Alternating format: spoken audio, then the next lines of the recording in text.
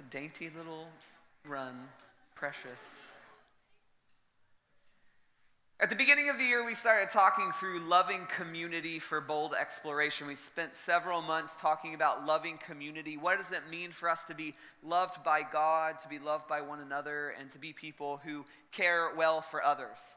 And then we talked for several months about bold exploration. What does it mean to allow the platform of God's love in our life to become the foundation from which we move forward into the things that He's calling us into? And tonight we begin a new series called Equipped. And this series is kind of all about the tool belt of things that we have at our disposal as we move out on the journey of life. And I want us to, at the beginning of this, close our eyes and take a few moments to consider three different concepts that we'll be talking about tonight. We'll be talking about choice tonight. And I just want us at very first, right as we're starting out, to close our eyes and think about these three things. So everybody settle, close your eyes. When I say God's will, how do you respond mentally, emotionally, spiritually? How does that concept make you feel? What do you think about it? God's will. And just take note of that.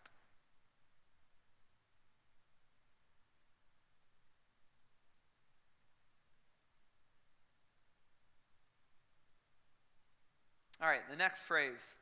My purpose. How do you feel about that concept? What do you think about it? What has your experience been with it? My purpose.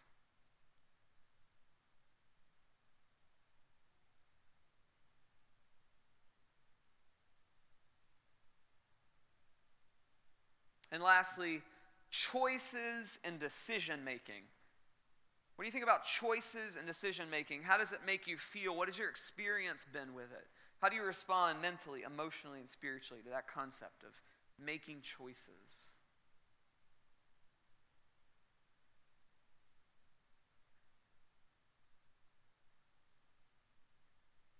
And Lord, tonight, would you lead us? Would you open us up? Would you free us into the beauty that we have to step into co-laboring with you, to choose our way into the future? In Jesus' name, amen. All three of those phrases for me at some time in my life have been a source of anxiety. It's kind of maybe even something that feels burdensome at some points. I remember even that concept of God's will. The first time I ever even thought of the concept of God's will was like an 18-year-old, 17-and-a-half-year-old. I was in this place in high school, and like college was on the near horizon, and there's that question like, what's next for you? What's God's will for your life? And suddenly I'm presented with this concept of like the choices that you make right now are going to inform the rest of your life, so you better get everything right, or else you're going to be a failure in life, everybody's going to be disappointed with you, and God's going to be mad at you.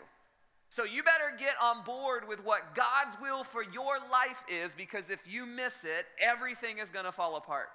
And so for me, even from like the teenage years, I had this association with the concept of God's will and making the right choices, kind of associated with negativity and this burden of just like, oh my goodness, if I don't make all of the right decisions, then I'm in a world of trouble. Anybody been there? Yeah, right? All of us, I think, have been there at some point when it comes to making the quote-unquote right decision. And tonight, this is my hope. We're talking about choice tonight. So we talk about this series, Equipped, the tool belt that we've been given to move forward into the things that God has created us for and called us into. Choice is a huge tool in this process. And my hope tonight is this: let's redeem the options God has placed before us as the gift He intends for them to be. And I hope that tonight, that burden that we felt when it comes to the concept of God's will, the burden that we feel being confronted with choices, the anxiety that maybe some of us are carrying around inside of us, that tonight we would release that anxiety, we would be freed from burden, and the opportunity to make choices in life becomes a joy. something that we look forward to, an adventure to be seized, something that makes us laugh and smile, something that is hopeful for us. Do we want that together? All right. So I'm going to talk about 4 things tonight with choice. Freedom to choose, the wisdom to choose, the will to choose, and what I love, where we're going to end this tonight, grace to choose. So tonight we're going to just start by talking about freedom. And this is what I want us to do with choice tonight. Let's reposition the freedom to choose from burden to joy. Sometimes maybe we have an overwhelming sense of anxiety in the choices we have to make. Sometimes maybe we even feel guilty about the choices that we're making. Several years ago, I went as a worship leader to this camp, and I led this track for a bunch of high school students who were also worship leaders or involved in music at their churches.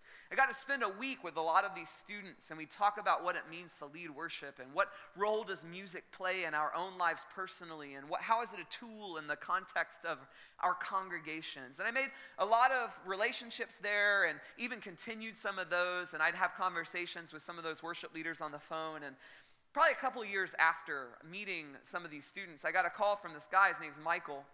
And he had been leading worship at his church for several years, and it was something that he loved, and he was really gifted at doing it. And he called me up, and he said, I think I'm going to quit. And I was like, wait, what? Why? Like, you love doing this, you're really good at it. He's like, I think I just like it too much. And I was like, oh. It revealed something in me about the choices that we make. Like sometimes we think there's this sense of holiness around living miserable lives. Or there's this holiness around making choices, and the more miserable the choice we've made makes us, the more holy the choice was.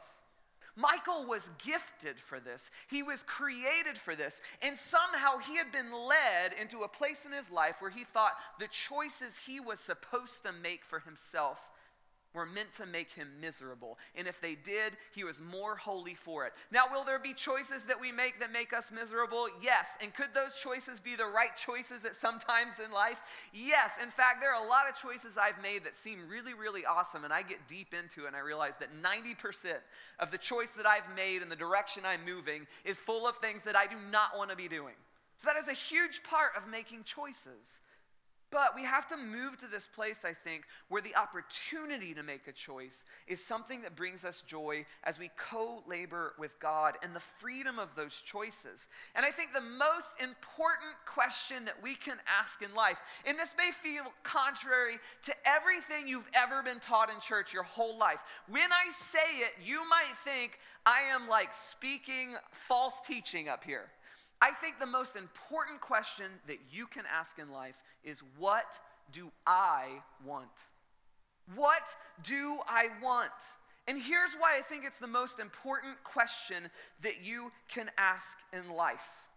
Because as long as we keep the answer to that question hidden in our heart, we cannot begin bringing it before the Lord and asking other questions like, what do I need? Or what does God want? Or what is good for people? Or what is best for my life? If you and I reject the question, what do I want? There will be an eternal tension inside of our hearts that we do not know why we are experiencing that tension because we have not first been honest with ourselves. There may be things that I want that are not good for me. And if I'm unwilling to acknowledge that I want those things, I will never bring them into the light to deal with them. There may be things inside of my heart that I want that I'm afraid to talk about because they're really scary. And until I bring them into the light, I cannot bring them before the Lord to ask him to give me courage to accomplish those things. It is essential that we ask the question, what do I want? In Proverbs chapter 16, verse 9, we see this duality. In their hearts, humans plan their course, but the Lord establishes their steps. There are two parts of making choices. You and I have the freedom and the joy of making choices, of planning our course. And then the Lord comes into that as we invite him into that process, and he helps establish our steps as we begin moving forward. And it's not just, God, what do you want for my life? What is this thing about your will? How am I supposed to do it? A lot of times we're asking those questions and God is smiling. looking back at us, saying, what do you want? Because I think it's not only important that we ask the question, what do I want? I think it's important that we acknowledge that God is asking us, what do you want? I am blessing you with opportunity. I am blessing you with choice. What do you want, and when are you going to invite me into this process of moving forward in your life? Don't let your attempts to appear pious prevent you from asking the foundational question, what do I want? That's exactly what Ananias and Sapphira were doing. They were trying to appear pious, and so they didn't ask the question, what do we want? And they didn't get honest about the answer to that question. In the book of Acts, the church was in its early foundational state. People were selling their property, they were selling their goods, they were selling their possessions, and they were bringing all of that money. And the apostles were distributing that money as everyone had need. Ananias and Sapphira, they owned this piece of property. And they said to each other, we're going to sell this piece of property, we're going to keep a little bit of the money for ourselves, and we're going to take the rest of the money and give it to the apostles for the use of the needs of the community. And they were not honest about it. When they went before Peter and the other apostles, Peter asked them, is this all of the money? And they said, yeah, it's all of the money. And I think it's so important what we see. Peter asks these two questions to them because he knows they're lying. And he says, didn't the land belong to you before it was sold? And after it was sold, wasn't the money at your disposal? Peter here in this context is saying, all of this stuff was yours and you had an opportunity to make a choice. No one mandated that you bring all of the money. Recognize that there is an opportunity for you to make a choice here, and it's okay. But instead they came and they felt like it would be more pious and holy sounding for them if they came and they were dishonest about what they wanted, which was to bring some of the money to the church and save some of the money for themselves. And I can't explain this to you theologically. I don't know how this happened or why, but the holiness of God was so present in that place that after that lie, after their dishonesty, they fell dead in that place. And I can't explain to you the theological foundation of why that happened. It was after the crucifixion. It was after the resurrection. It was in the age of grace. But I think the important thing here is we see Peter asking these questions. Saying you had a choice. The land was yours. The money was yours after you sold it. Why are you lying? And I think the answer is because they wanted to appear pious. And there was this expectation that they thought they were supposed to do one thing over the other. And they didn't want to get it wrong. In John chapter 16, Jesus is talking to his disciples before his arrest. And he speaks of this day where there's this opportunity for them to make choices. In that day, you will no longer ask me anything. Very truly, I tell you, my Father will give you whatever you ask in my name. Until now, you have not asked for anything in my name. Ask and you will receive, and your joy will be complete. And again, I cannot fully explain the theology of what Jesus is saying here. Surely there are things that you've asked for that have not been delivered to you by God on a silver platter. I cannot understand all of what Jesus is saying here and what he's opening up for us. But look at this. There's this opportunity that he's inviting us into. Ask, and your joy will be complete. There is a joy associated with the opportunity we have to make choices. And once we begin asking, what do I want?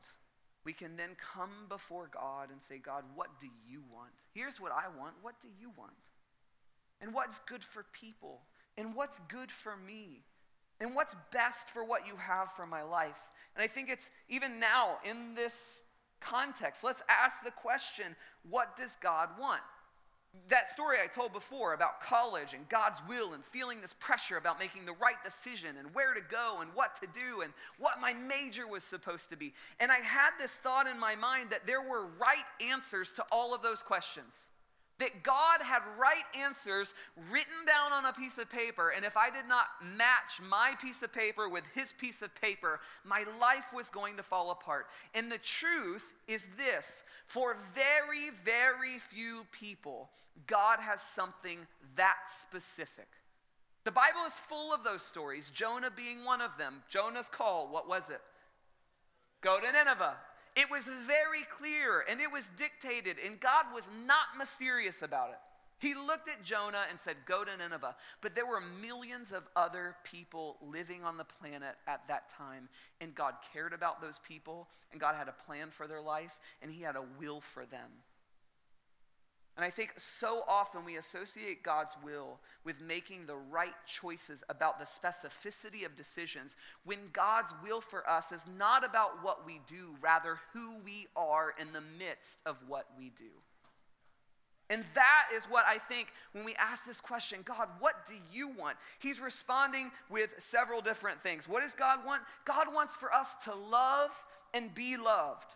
Philippians chapter 4, verse 8, finally, brothers and sisters, whatever's true, whatever's noble, whatever's right, whatever's pure, whatever's lovely, whatever's admirable, if anything is excellent or praiseworthy, think about such things. Surround yourselves with people who push you toward rightness and purity and loveliness and being admirable. Set your mind on those things. That's what God is looking for us. That is what he's hoping for us, that we would surround ourselves with these kinds of things, that these things would be set in our heart and in our lives and in our decision making.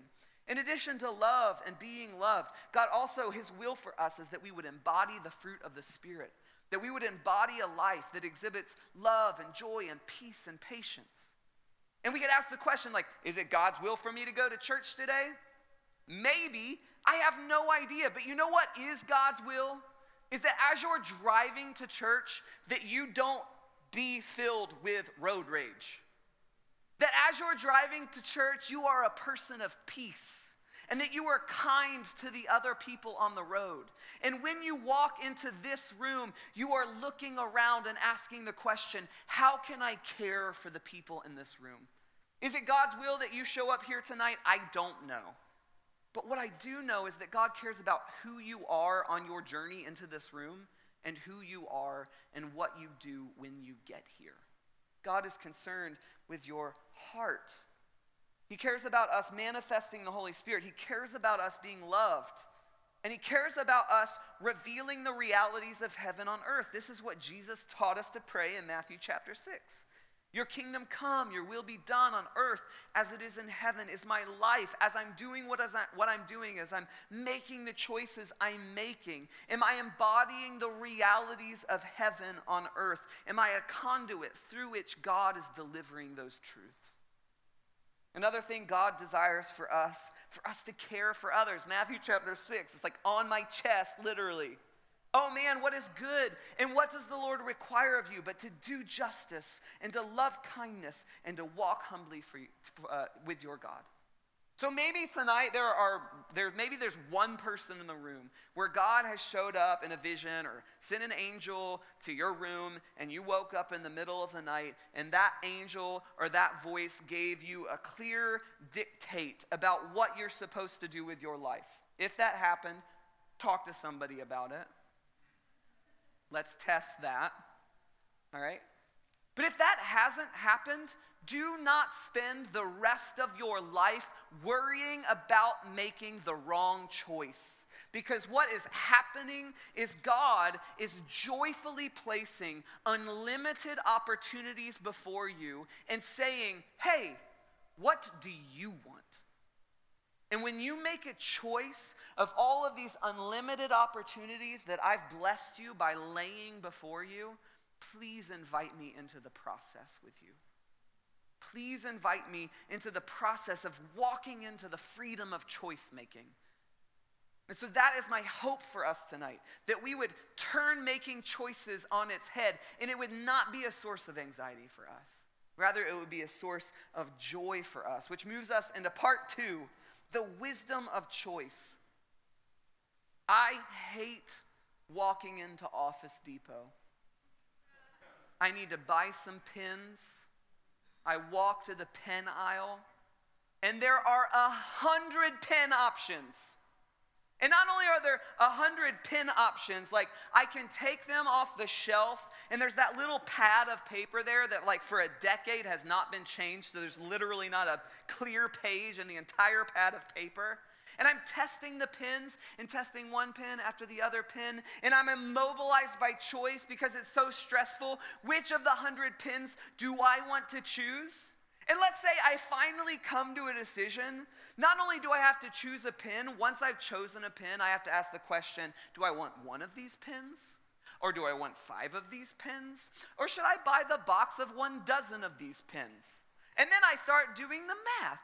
Which is most financially responsible? If I buy one pin, they each cost $2.37. But if I buy a dozen pins, they each cost $1.25. But do I need a dozen of these pins? I am immobilized by choice. Anybody ever feel immobilized by choice? Like there's just too many options laid out in front of you. And here's what happens when it comes to making choices. I think too many of us are stuck in keeping our options open because we have been deceived into believing that if we can just keep our options open, we will be happier. That is not true. Keeping your options open will make you less happy, not more happy. And I think we have this thing inside of us like, okay, I'll just not make a choice right now because if I don't make a choice right now, my options will stay open and maybe I'll get some sort of little bit of information that will help me make the quote unquote right choice a year from now.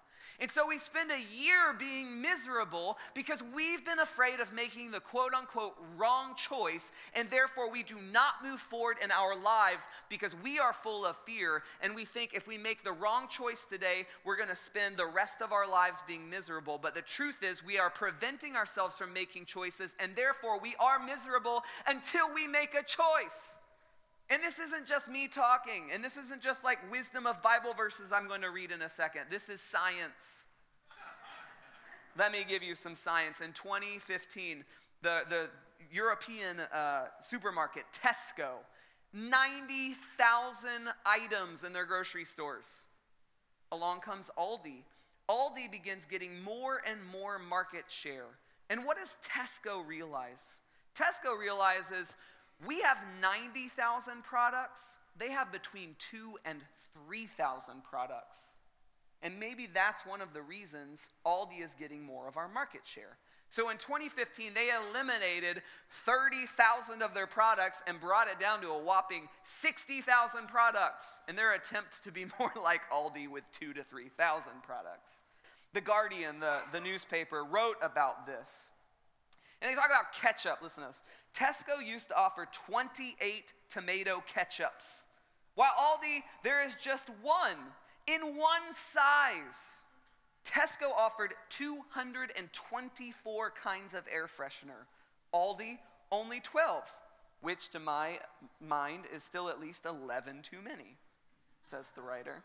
And it wasn't just the products in Aldi. This article in The Guardian went on to talk about a few other things. Jams. They talked about fine jams. They gave these people coupons for like $1 off or a pound off a jam, right? And they did this thing. So this is what happened. Researchers set up 2 displays of jams at a gourmet food store for customers to try samples.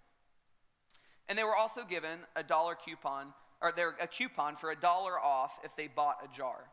In one display, there were 6 jams. So picture it, display, 6 jams. I'm standing here with a coupon. In another display, 24 jams. 4 times the number of jams. We think, in our heads, we are more happy if we walk up to this thing with 24 jams on it, right? Well, this is what happened. They had the coupon, 6 jams, 24 jams. 30% of the people exposed to the smaller selection bought a jam, but only 3% of those exposed to the larger selection did. One more piece of data that I think is really interesting that was in this article. Retirement plans. There was a company. This company offered 156 different retirement plan options to their employees, thinking the more we offer, the better it is for our employees. The study showed that for every 10 mutual funds the employer offered as options to the employees, rates of participation by employees went down 2%.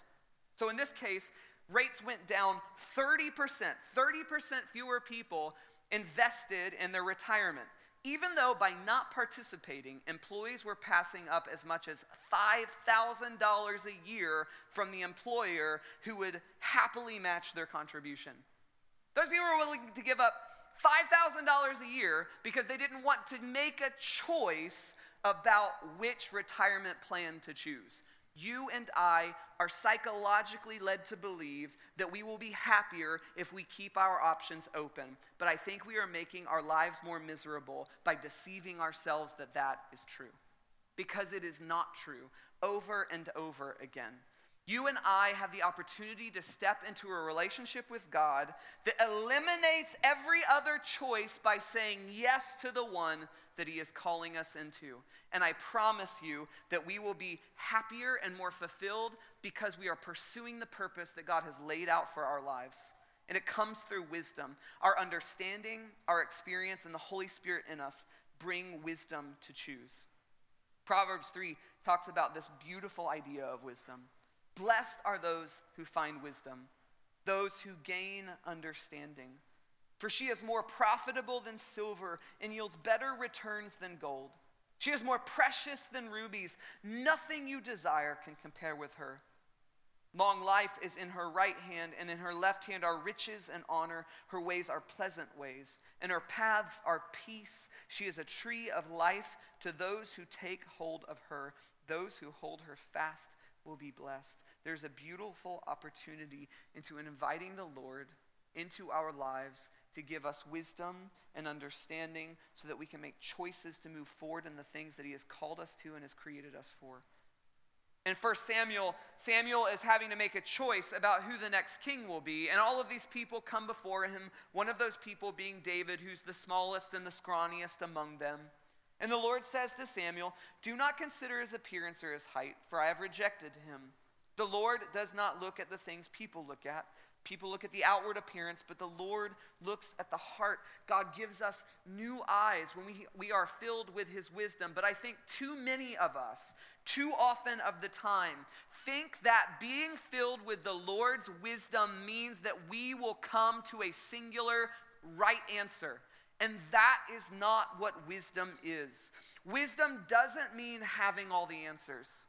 It means being able to see with a broad point of view. When the Lord comes and brings his wisdom, it allows us to zoom out from all of our fears and all of our anxieties and all of our perspectives and all of our worries and all of our paradigms. And suddenly we take a step back and we don't have the tunnel vision that is directed by the fear of making the wrong choice. Rather, we see from God's point of view, which transcends time. And it transcends place, and it transcends point of view. It brings a divine wisdom into our life to help us make better and broader decisions with a new God-centered point of view.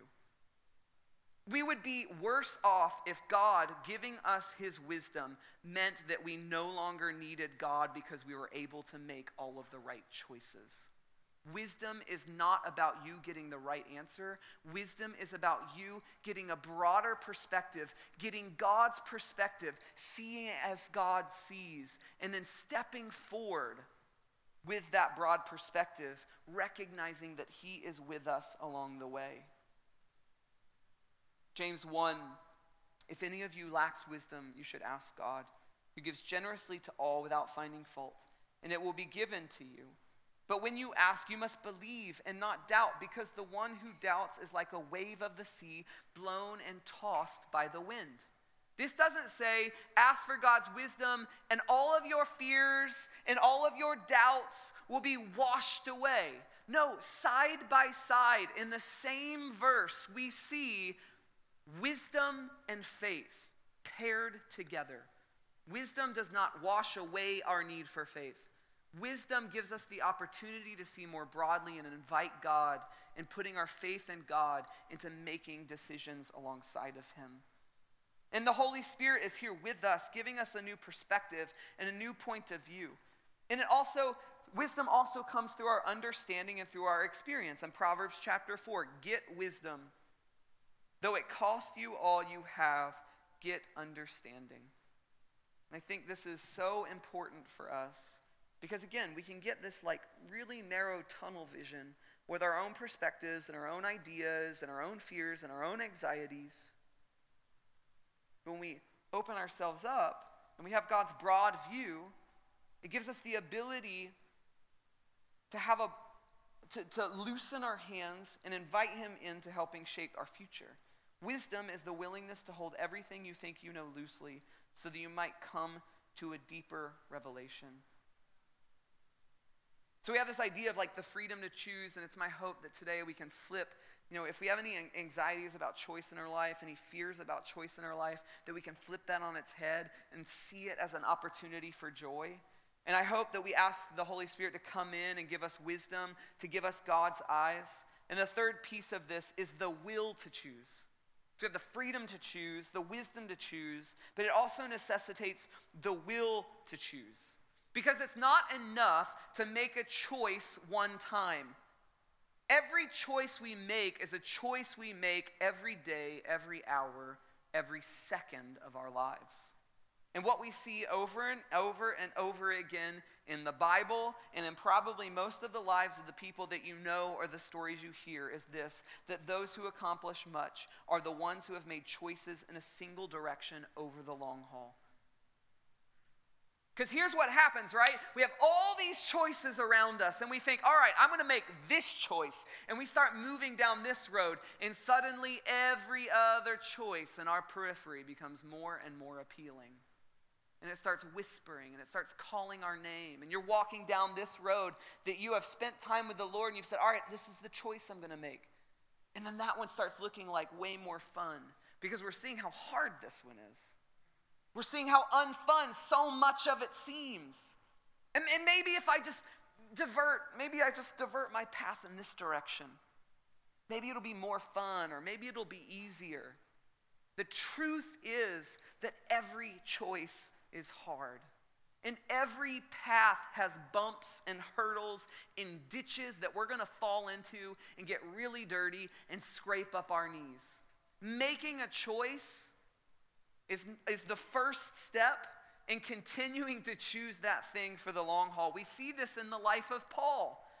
Paul goes from place to place. He goes to prison. He experienced shipwreck. But he had this moment at the beginning of his ministry where he met Jesus on a road. And because of that encounter, Paul made a choice about the direction of his life. And until the day he died, he continued to make choices in that direction, even when things were sweaty and gross and hard and painful. He continued to say yes and making choices in the direction of the choice that he had already made back there. And if we're going to step into the fullness of the things that God has called us to, it's not just one choice.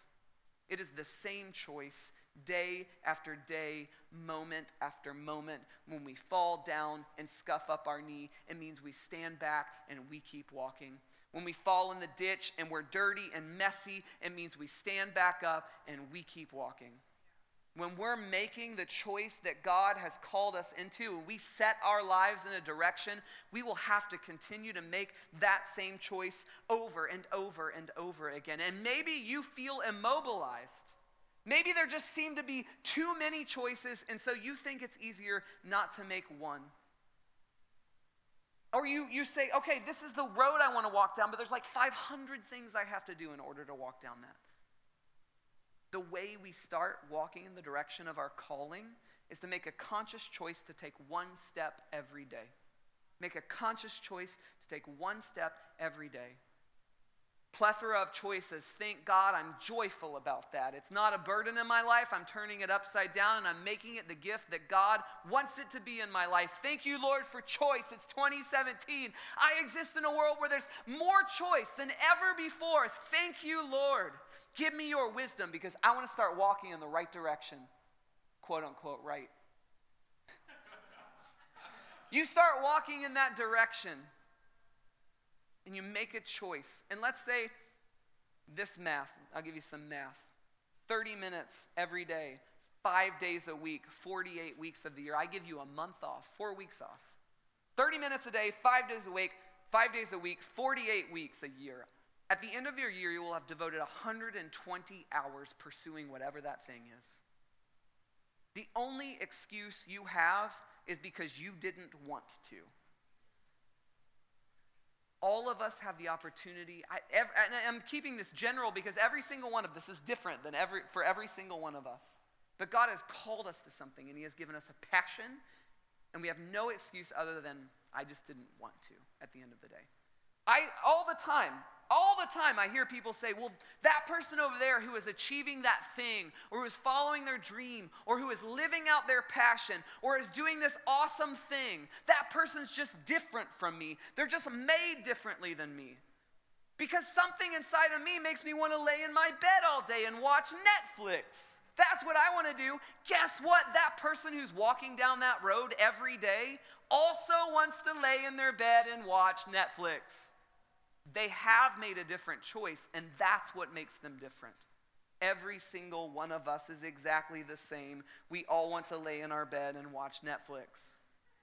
So don't look at the people around you who are achieving things that you wish you were achieving, or are achieving things and that inspires you to achieve something that the Lord has called you to, and say, I can't do it because they've got something I don't have.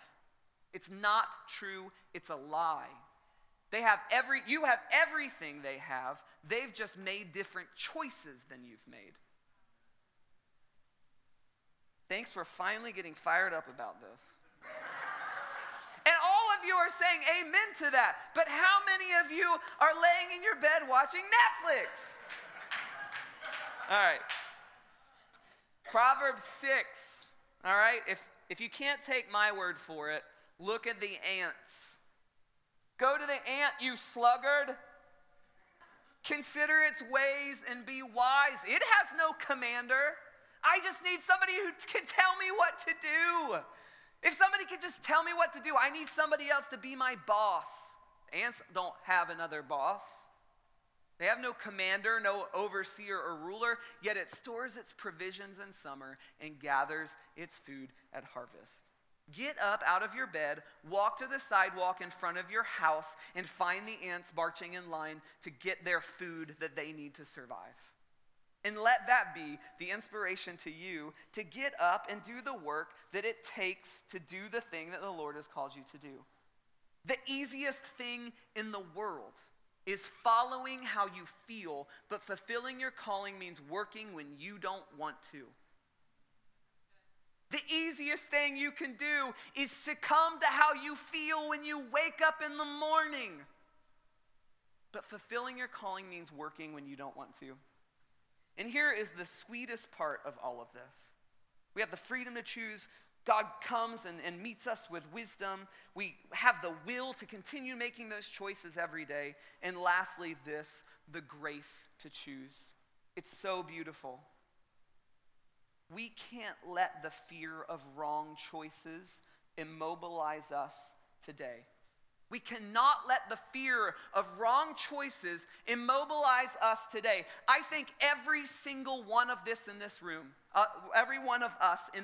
will get to the end of our lives and ask the question, did I make the right choices? Every single one of us. I think there are people who are living today who will save 1 million people from starvation. And they will get to the end of their lives and ask the question, did I make the right choices? Every single one of us are going to ask that question. Did I marry the right person? Did I live in the right city? Did I follow the right career path? Did I save enough people? Did I do what God wanted me to do? We will all get to the end of our lives and ask those questions. So stop letting those questions prevent you from making a choice today. We have to make choices today and walk down the road, and the beauty of it is that God's grace is present with us. God's grace is present with us. If you make a choice today and start moving in a direction, and 5 years from now you say to yourself, oh man, I really messed it up, God's grace is present with you 5 years from now.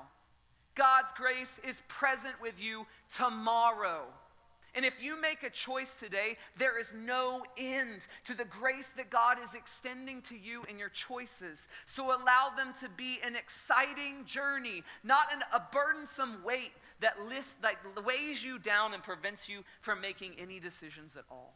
Do not let the fear of what if immobilize you and stop you from moving forward in your own life. Will I get to the end of my life and ask these questions? Cole, did you do the right thing? Did you live in the right city? Did you give your time and life and energy to the right place and people? Yes, I'm going to ask those questions. I am absolutely confident of it. And the longer I live, the more confident I am that I am sure that I'm going to ask those questions at the end of my life. But all I can do today is make a choice, recognizing that every single day is an opportunity for God's grace to meet me where I am. And if I want to shift 180 degrees in the opposite direction, tomorrow, right now, if I want to stop talking and walk out of this room and give all of this up and go somewhere else and do something else, God's grace is present with me in that. God's grace is available to me for that. So I cannot let the fear of what if prevent me from making choices today. And the same is true for you. We all know it. His mercies, right, are new every morning. His mercies are new every morning. Tomorrow, a week from now, a year from now, 5 years from now, His mercy is already there. His grace is there, ready to meet you. So all of these choices around you, more than ever before, you can get on Amazon right now and see way more pins than I was standing in front of at Office Depot. More choices than ever before. And it's a joy. It's an opportunity. It is so big. You literally can go home and accomplish life-saving things on the internet without leaving your house tonight. You could save a life tonight on the internet. Like, we have more choices than ever before. And it's incredible. Allow the Lord to come in. And if you have any bit of anxiety about choices in your life, right now, tonight, in this room, allow Him to flip it upside down and it become a joy for you. And then ask Him to come and give you wisdom about all of that unlimited opportunity that surrounds you. And then step into it and continue to choose every day until the day that He says or He puts in your heart, I want something else. Lord, I want something else, Lord. What do you want? Because I'm recognizing it in myself. I want something else now. What is this thing that's happening in me? I want to bring it before you. I'm going to ask you to give me wisdom about it. And God says, awesome. My grace is here for you. Let's do it. Yes, let's do it. Let's walk in the new direction. Yes. So let's stand together, and I want us to close our eyes again.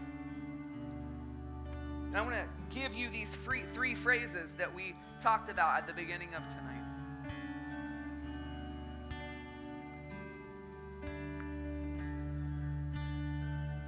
The first one, God's will. How do you think about it? How do you feel about it? What does it mean to you, God's will? Are there things we need to ask Him to shift in us about the concept of His will? Or has He already tonight shifted something for you when it comes to His will?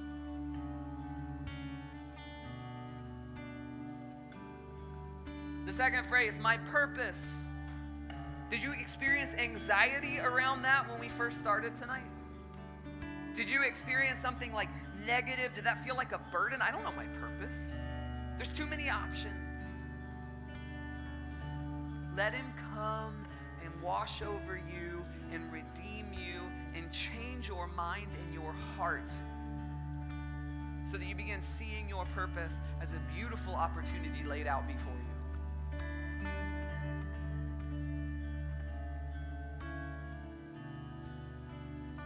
God's will, my purpose, choice, decision making. At the beginning of tonight, did you have anxiety around that? Did you have fear around that? Did you feel overwhelmed by it? Let's just take a deep breath and let Him come in and turn the opportunity to choose into a beautiful joy, a new adventure laying in front of us that he wants to walk with us into.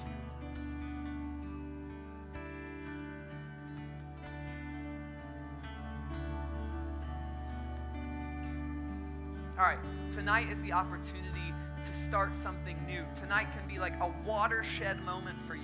It can be the moment where you like turn something utterly around in your life.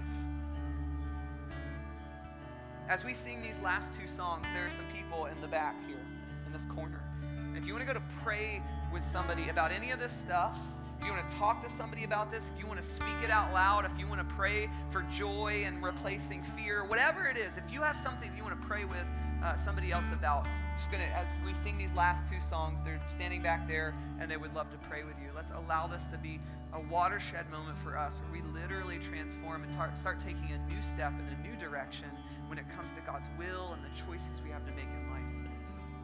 Yeah, God, just bless our time together. Lead us forward. Thank you for your grace, meeting us here tonight, leading us on deeper into you and life. Let's sing.